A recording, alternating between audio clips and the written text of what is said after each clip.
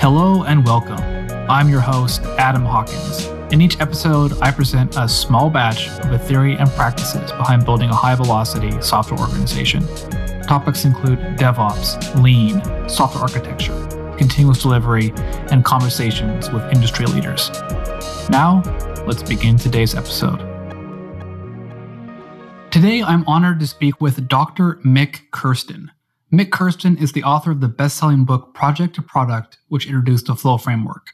He's also the CEO of TaskTop. I introduced the Flow Framework on small batches through an episode on the 4 types of work. That episode is a wonderful prelude to this conversation.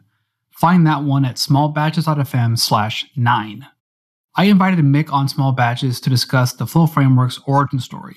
From there, we move on to how the ideas in Project to Product dovetail into the 3 ways of DevOps. This is one of my favorite aspects of Project to Product.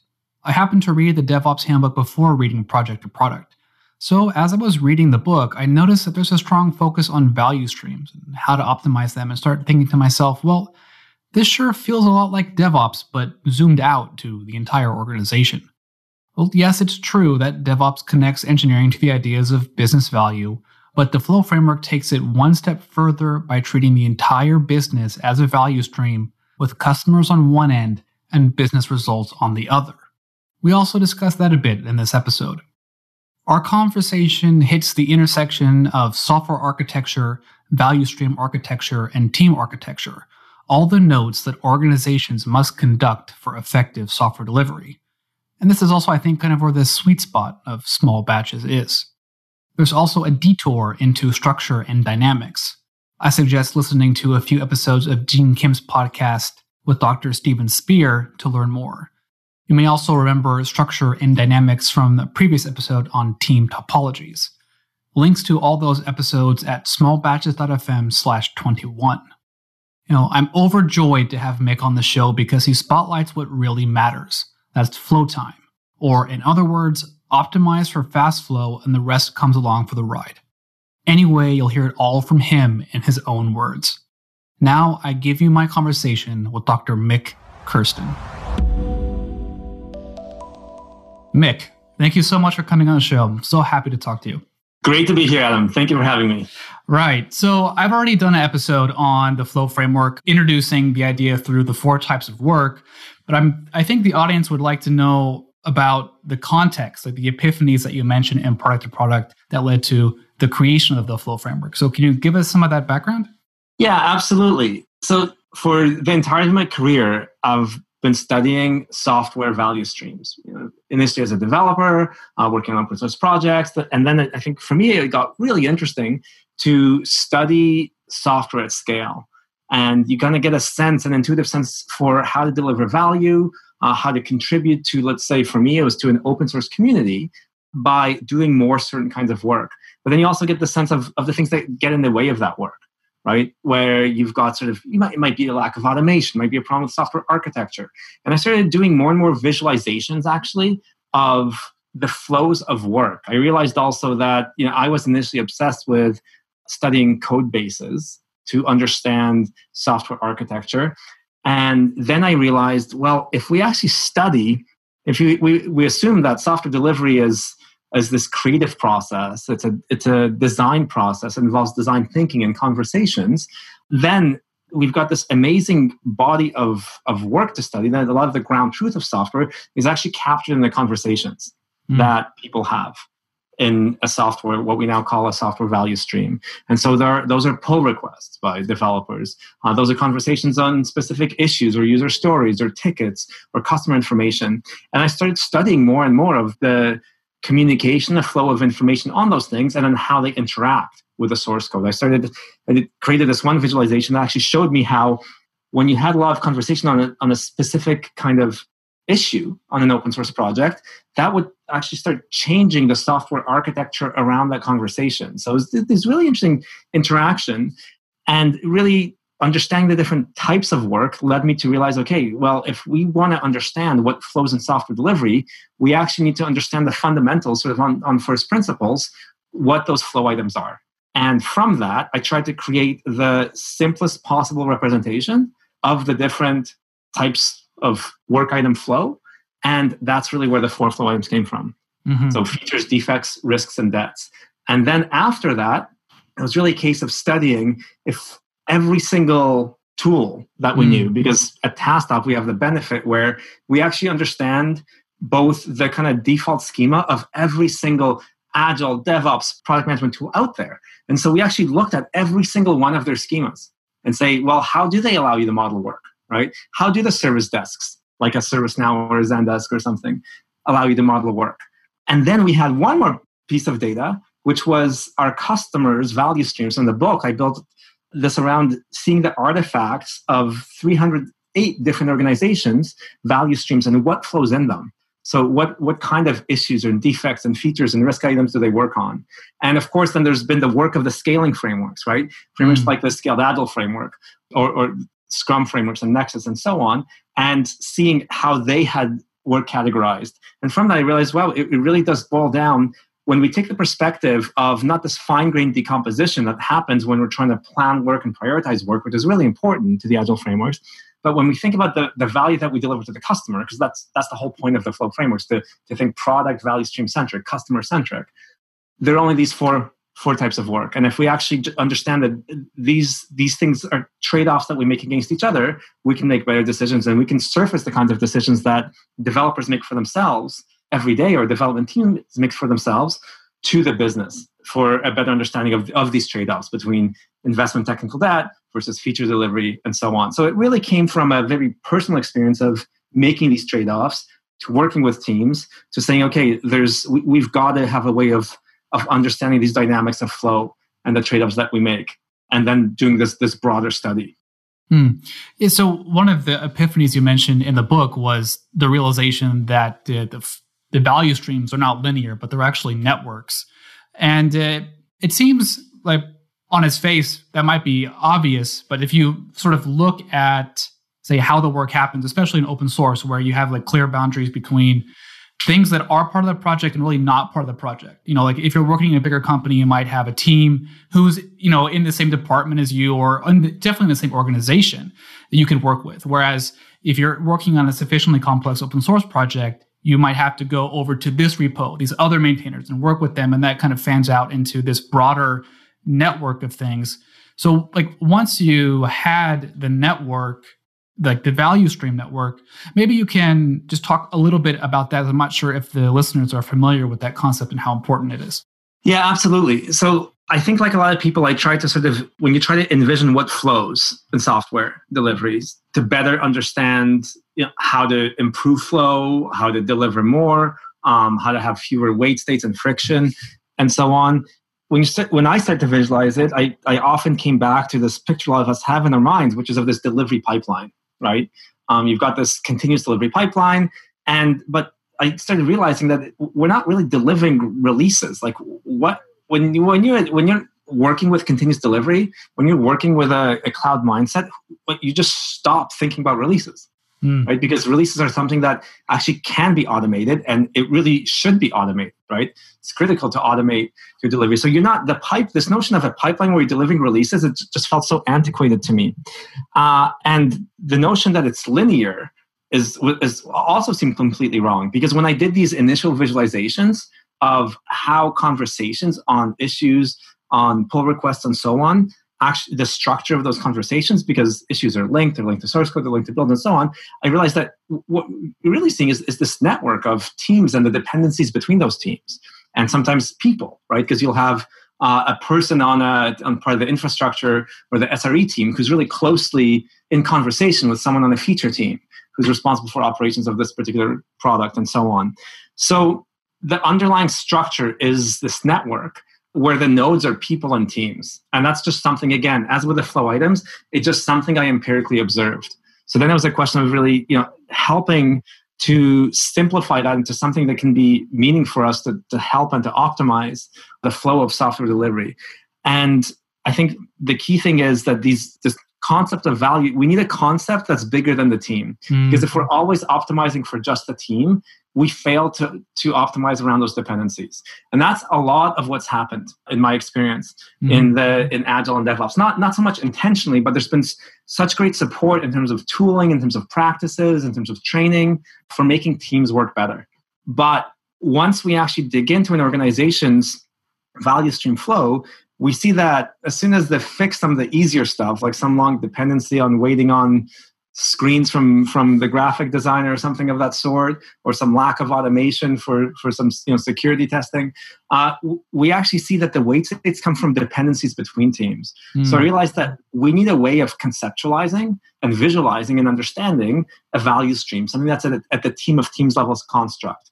And once you do that, you actually see that both within a product value stream and across them, you have this network structure, right? You have this collaboration, these conversations happening. And that's what you really need to understand, because that structure, if you've got a mismatch between that structure and what you're trying to deliver to the market, or a mismatch between that structure and your software architecture, that's where all your wait states will be. That's where things get caught up. So the key thing to me was to understand that there is this other structure that we need to think at a level above the team.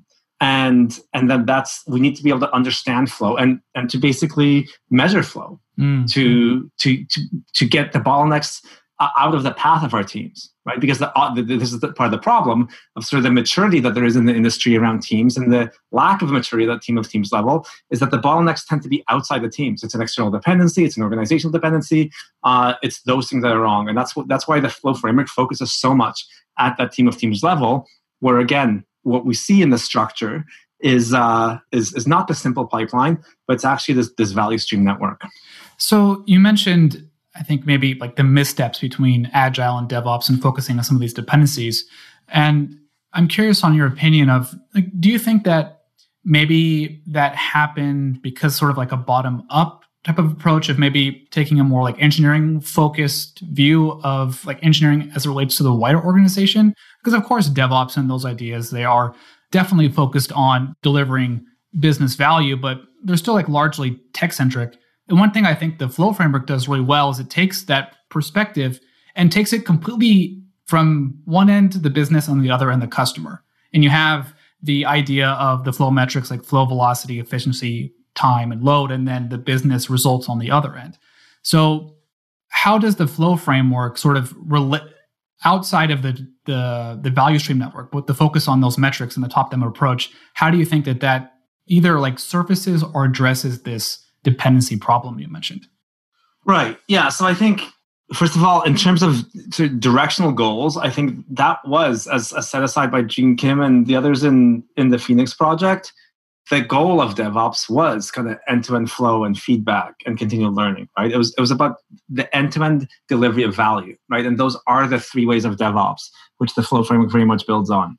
The thing that I think happened is that some of these concepts got stuck at the team level or the delivery pipeline level, right? Because for a lot of organizations, and this is why DevOps is so important, and the DevOps movement is so important, for a lot of organizations, their continuous integration, continuous delivery practices were so poor that was an obvious bottleneck. If you can, you've got dev teams who are getting better for a decade with agile practices, and you've got, weeks or sometimes longer in terms of actually getting software into production, that was an obvious problem. But in terms of principles, the three ways of DevOps were about the end-to-end flow of value. And so really my goal with the Flow framework is to get unstuck from something the teams and developers already understand, is that if they've got upstream and downstream bottlenecks, they know those are getting in their way. If they've got technical debt that's making it difficult for them to deliver features at the rate that they would like to, again, they understand that an architectural investment in APIs needs to be made. And so the goal of the Flow framework is to basically expose those dynamics from the small, from just thinking these things are only important at the CI/CD pipeline level or the dev team level, to say, no, these are important at the end-to-end organization level, right? If we have constant wait states on a meeting that's being rescheduled every 2 weeks and we still don't have input into this particular set of constraints, or what the performance of the system should be, what the scale should be, what the design of this thing should be, well, that can become our bottleneck. And it's not that these bottlenecks, again, I think the interesting ones are the ones that fall outside of the teams, because the ones inside the teams we've become better at solving. So really the flow framework is as simple as I think what you alluded to there, Adam, which is to take these concepts that have worked and we understand within the delivery team and make them bigger and make them everyone's problem, right? Make them something that the whole organization is looking at optimizing its flow time to bring value to market faster. It's not that it's just the responsibility of dev or just the responsibility of the ops team and so on. That's what I think is actually so powerful about the 4 types of work, is that it gives a mutually exhaustive categorization of all the things that the business can do. And this fits well between integrating or like mapping between product and engineering, because you can see that, okay, if you had hypothetically a security incident, then working on sort of risk items to mitigate that, or like paying back technical debt as a means to, meet like continued flow time. I think this is something that you also talked about on your podcast with Adrian Cockcroft, which is the focus on flow time. Like if you focus on flow time, so many other things come out of that. And just for the listener, flow time is sort of the measurement of how long it takes an organization to do something that results in business value. I mean, that you could probably find a more precise definition, but the overall concept is how fast is your overall value stream performing. And you also mentioned that the flow framework builds on the ideas of DevOps. And in DevOps, like the DevOps handbook, they talk about value streams a lot. And this is also present in Project to Product. And when I read the book, I'm reading it, I'm nodding along, I'm like, there's a lot of stuff about value streams, and I'm thinking about DevOps, and I'm thinking of sort of the virtuous feedback loop of DevOps, where you have flow, which leads to feedback, and if you can continually learn, you can continually optimize that, and things start to get going faster. And we can sort of transition the conversation, but how in your mind did you see the flow framework as sort of building on the ideas of DevOps, but applied in a different different context? Or is it just sort of a continuation of like thinking in this direction? It's a continuation. So I think, again, and in many chats with Gene Kim and others in the DevOps community is just a continuation. I think there was an initial success in terms of the impact that DevOps has been able to make. And then the questions, I think, to me, is what's next? Given it's not sufficient to do this, we need flow and feedback in an end-to-end way. We need that to feed back into business planning. We need people doing business strategy to understand the effect of technical debt and to prioritize it. Because we know that when they don't, and it's only the technical teams who understand these concepts, you end up with just very mismatched understandings of the world and dynamics that don't make sense. So that was really the goal of the flow frame, is to say, okay, what's next for DevOps is to basically become part of the way that the business functions, not just the way IT functions. And we need to break through the fact that the business side and the technology side, the IT side, have 2 different operating models and 2 different ways of measuring things. And to create one way of measuring things that's at a high enough level of abstraction to make sense for the business side, right? Because part of the other problem I was noticing is that in large in all sizes of organizations, the way that sort of the executives and management and leadership tends to measure things and the words that they use are very different from the words, the way technologists thinks about things. And so I just want to create a common language, because the technology side, when we really care about things like change success rate and some of these other important metrics, those need to be up-leveled, because fundamentally all that the business or the customer cares about is the quality of their experience and how many new features they got in the last release. And that's really what gets them excited about continuing to use some digital experience that you're creating. So it was really, for me, I guess, taking that, helping catalyze what DevOps started to do and make it easier for the business to adopt as an operating model, because of the fact that the whole goal of identifying, modeling, and measuring these product value streams and the 4 flow items was really to expose the dynamics of software delivery in a way that's understandable to the business and that allows the right kind of decisions to be made. So just a sidebar here. So when you're mentioning dynamics, are you referring to the concept of structure and dynamics or something else? So I think that I really like what the journey that Gene Kim's been on recently on structure and dynamics. Mm-hmm. And yes, so it's the same concept, right? The dynamics as in, it's not like you've got sort of a silver bullet for saying, we'll do this to make delivery go faster. But if you've got the right way of representing flow and visualizing flow, you can actually see within the dynamics that within the way information is moving in the organization. And of course, the flow items are one measure of that, right? Your meetings might be another measure of that. What it takes to get an approval might be another measure of that for something. So all of those things are, I think, in the broader category of dynamics.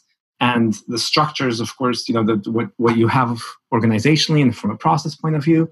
And so I wanted to have a easy way to measure and visualize the dynamics of software from the point of view, again, of these kinds of trade-offs that you have to make. That if you want to reduce time to market, here's what you'll need to change. If you ignore technical debt by over-focusing on features, this is what the outcome of that will be. And so that these are conscious decisions made at a business level, not just things that are hidden. And that, let's say that some developers do in their spare time to make sure that the platform that you're building doesn't fall apart completely. That's why I really like the graph of the flow distribution, because you can imagine sort of like a fader, right? If you're putting all the work into features, then you're not putting any work into, say, risks or debts.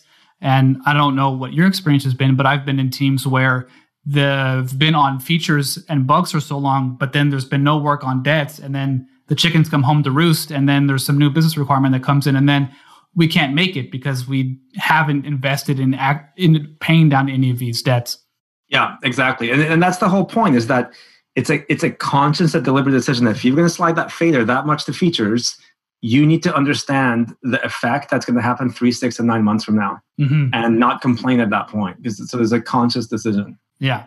So now that we're on structure and dynamics, I want to bring the conversation back to some stuff that you were talking about with Adrian Cockcroft again, which was sort of, I think that there is a stipulation that when we're talking about, say, continuous delivery and modern organizations, they sort of assume that things are going to be microservices. And certainly like at a certain scale, some sort of microservice architecture makes more sense. But say if you scale down the organization size, you scale down the system size, how, do you think that these microservices or that type of architecture is actually a prerequisite in succeeding? Or is it just more about, because that's speaks to the technical structure, but if you have, say, a well-designed monolith where you can apply all these things and work quickly, fix bugs, and do these things, where's the sort of, how do you view the spectrum between one side of it being a monolith versus, say, the other side being a larger distributed system? Is there a prerequisite that you have to be doing some specific technical architecture to succeed? Yeah, so my view on that is, and this kind of gets back to a story of modularity, right? Because in the end, and I used to think of this very much modularity in architecture first, but now I completely changed my view on software architecture to be value stream flow first. So what we all want to optimize for is faster product value stream flow. Right. And what I've learned from the data is that product value streams are between 2 and 10 teams. Okay. And that if you've got, let's say, one team, I've certainly observed this, you can work very successfully on and you don't have any, you're not making an API that people are building on or something of that sort. It's not extensible, but you truly have kind of one mobile app or something. You're generally fine with one team having its own monolith, right? And it's probably the way you can move fastest, because anytime you're introducing APIs or services, you've got, that's basically, you're introducing a maintenance burden going forward. So you're introducing some kind of versioning and so on. So the challenge, of course, becomes now when you have the second team.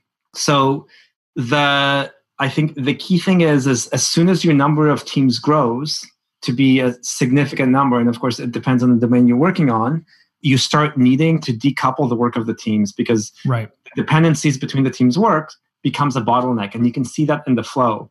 that you have to go check with too many teams to change this one thing because you didn't know how they were using that bit of data or pushing it onto a stack or whatever they were doing, right? So you have to start hiding some implementation behind an API or a microservice.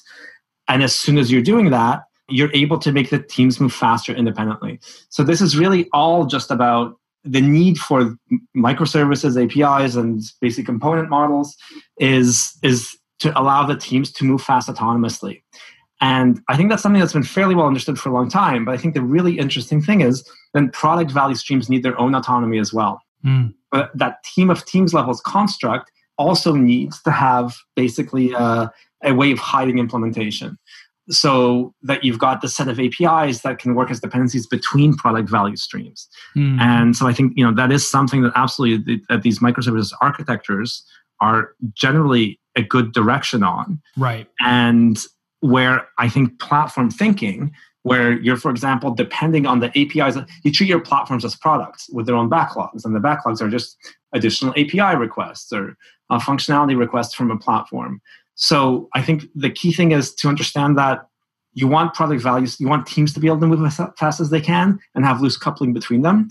And you want the same thing for your product value streams. And if you look at it from a flow perspective, that means you have to invest heavily in APIs, especially these platform APIs. That means that the teams depending on that particular part of the platform don't need to reinvent these things themselves, right? They can rely on a common service, and that service will continue to evolve and meet their needs. So I think it definitely depends on scale, right? So if you're a 50-person startup, no, your chances are you're fine with a monolith, right? But as soon as you, again, need teams to move independently, you're looking at this this way. And the key point that I repeatedly make is that you really what you want to optimize for with architecture is just fast flow within the product value streams. And that will give you the right kind of guide of when to invest in a platform API. You do that when it's a bottleneck for feature flow and when not to.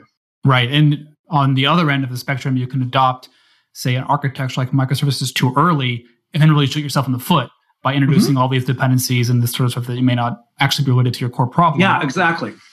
Yeah. And that's why I think having flow be your guide is so key, because I know, myself when I was a developer and a lot of other people who I've worked with, they will over-architect. And so if you're now overdoing it on the microservices on a fairly small code base that's only a couple teams, you could easily, again, introduce more burden than benefit. Yeah. Well, that's why the importance of focusing on the overall flow time through all layers of decision making gets you aligned in that direction, right? It's not necessarily about making, say, maybe the best technical choice, but what will actually allow me or the team to work as fast as possible to optimize for fast flow. And that truly changes the way that you think. So that speaks to the technical structure of the software architecture. And then, of course, you have the relationship between Conway's Law and team structure, which is another part of the overall structure of sort of this value stream network. So how do you see, to use a book title, not on purpose, but I think it works very well, the idea of team topologies in an organization? What's the relationship between team architecture, software architecture, and value stream architecture? Yeah, and so I think that's a great book and a really important contribution. And I think it gives us kind of a language to have this conversation, right? So my view on it is, the first part of what you said is that you need to basically optimize these things for flow. And in the end, we're actually trying to optimize for flow of value that we deliver to the market, which tends to be more on feature flow, but also, the quality and defect size is important, the risk size is important. So the way that I look at it is that you always want to have, for any kind of architectural work or team structure or restructuring, you always want to have a hypothesis that this will increase flow. And it will do it. Here's the other key part: in a sufficiently short time window. So, I know we used to spend more time architecting for any kind of future options. Now, when you start thinking about flow, you really want to make architecture decisions for the 6, 9, 12-month window, right? There'll be some new open source component that'll be created at that point, or some new AWS or Azure service that you can consume, and so on. So really the hypothesis should be that my architecture change or my team structure change, which needs to support flow, will drive faster flow. And so I think the great thing with the work like team topologies with these modern ways of thinking about architecture is that it's not that you have kind of one cookie cutter decision. Mm-hmm. It's that you actually understand the structure and the dynamics, and you can say, okay, given what we're delivering, it's really important that we have, this one particular API team structured this way with these teams depending on it, and this is the size of it, and so on. You start looking at some of those team topology structures, and you say, because this will minimize dependencies here, which will increase our flow. And here's the key thing, and here's why I think this is where the flow framework really comes in, is that you can then measure whether you were right or wrong on that hypothesis. Which is the whole point of doing the hypothesis. Yeah, exactly. And that's the part that it's amazing to me. So it's missed so often, right? Is that you have endless discussions on how we should structure things and what's optimal and so on. And that takes weeks. So there's a decisions made, and then no one measures the outcome. Right. Right. And so my whole point of making sure that, however, the flow metrics need to be a part of your entire journey, because you make one hypothesis, you check if did this team structure increase flow, did it not? If it didn't, why? And did we do something wrong? Did we not actually give the teams a chance? Was there not a big enough time window?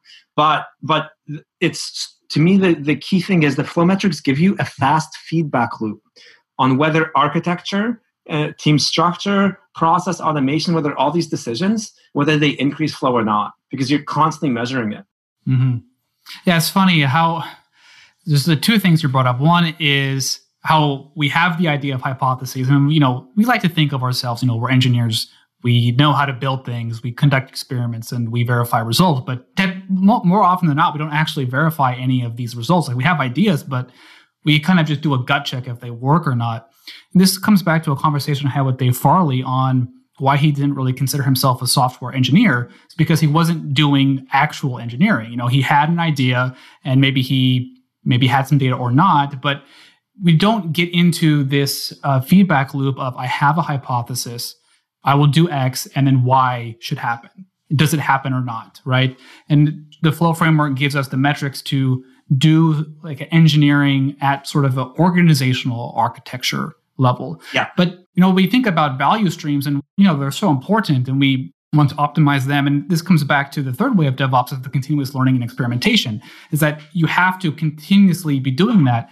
And one thing that really kind of blew my mind about the first part of the flow framework was the turning point in the age of software. Is just that we sort of, like me, I exist in this bubble where I sort of assume that organizations are doing these things that work like this. But then you look at some of the numbers, and it's like, man, there's only like 5% of companies working like this. So how do we spread this knowledge and the way of working with the wider industry who's maybe not encountered this kind of philosophy before?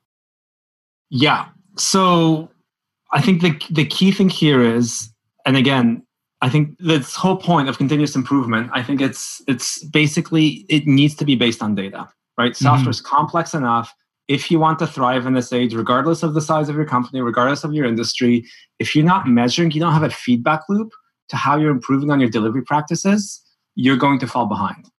And if you don't have the right way of collecting and measuring that data, or the right way of reasoning about it, and using it not with these proxy metrics, but again with flow metrics, then you have to assume you're going to fall behind, or you're just going to follow the latest trend or some fad on tooling or process improvement or methodology or something else.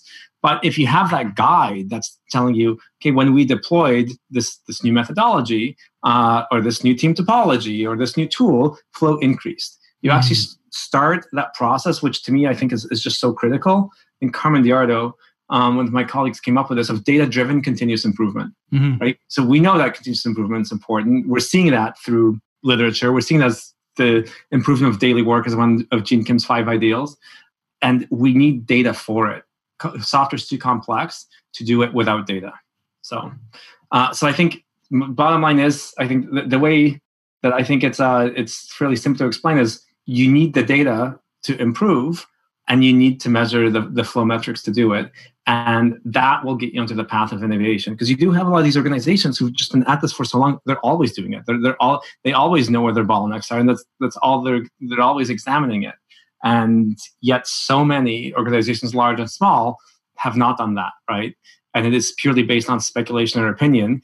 And when it comes time to making these really big decisions, if you don't have established this culture of continuous improvement with data, again, you can make quite a few missteps in a row. Yeah. And it's just funny to me how much time we spend like in this whole area as engineers or thinking about business and relationship between these value streams is just how important it is to get data and act on data, like as a first principle. That even in like technological driven fields, we still don't operate that way by default. Anyway, I want to ask you one last question to make sure we get you out of here on time. So I think you published the Flow framework in 2018 or 2019? 2018, the end of 2018, right? End of 2018, right? So now the book's been out in the wild, the ideas have been in the wild, you've had conversations, you see how people think about this, how they react. What's kind of your retrospective on this? I mean, what do you think has worked or not worked? Like what's clear? Where do people have questions? And what do you think's next? Yeah. One really interesting thing is I was expecting to want to change and evolve more of the Flow framework. I thought it would be a year before I want to make some really significant changes. But or someone discovered a fifth Flow item, right? Because that was kind of it's kind of a challenge. I basically said like, no, there's just these four. There's actually just four.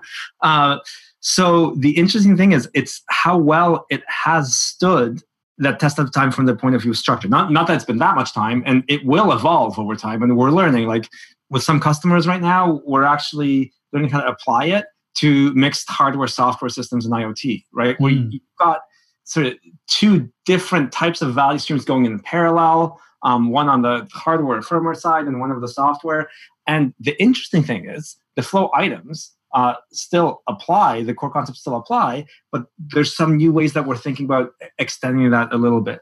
So I think the interesting thing is it's worked. The thing and the structure is working in terms of helping organizations do this, right? Which is fundamentally all I care about in the end. So the thing I wish I had done a bit more of is to help understand the different kinds of product value streams that organizations have and the importance of these internal platform value streams and of thinking of the value stream network itself, your toolchain itself as a product and so on, because that's where a lot of organizations get hung up. So I've definitely done a bit more work on that lately. I think there's some things in it that can still be leveraged to help with these journeys, like those indexes that it has, like the alignment index. How product aligned are you?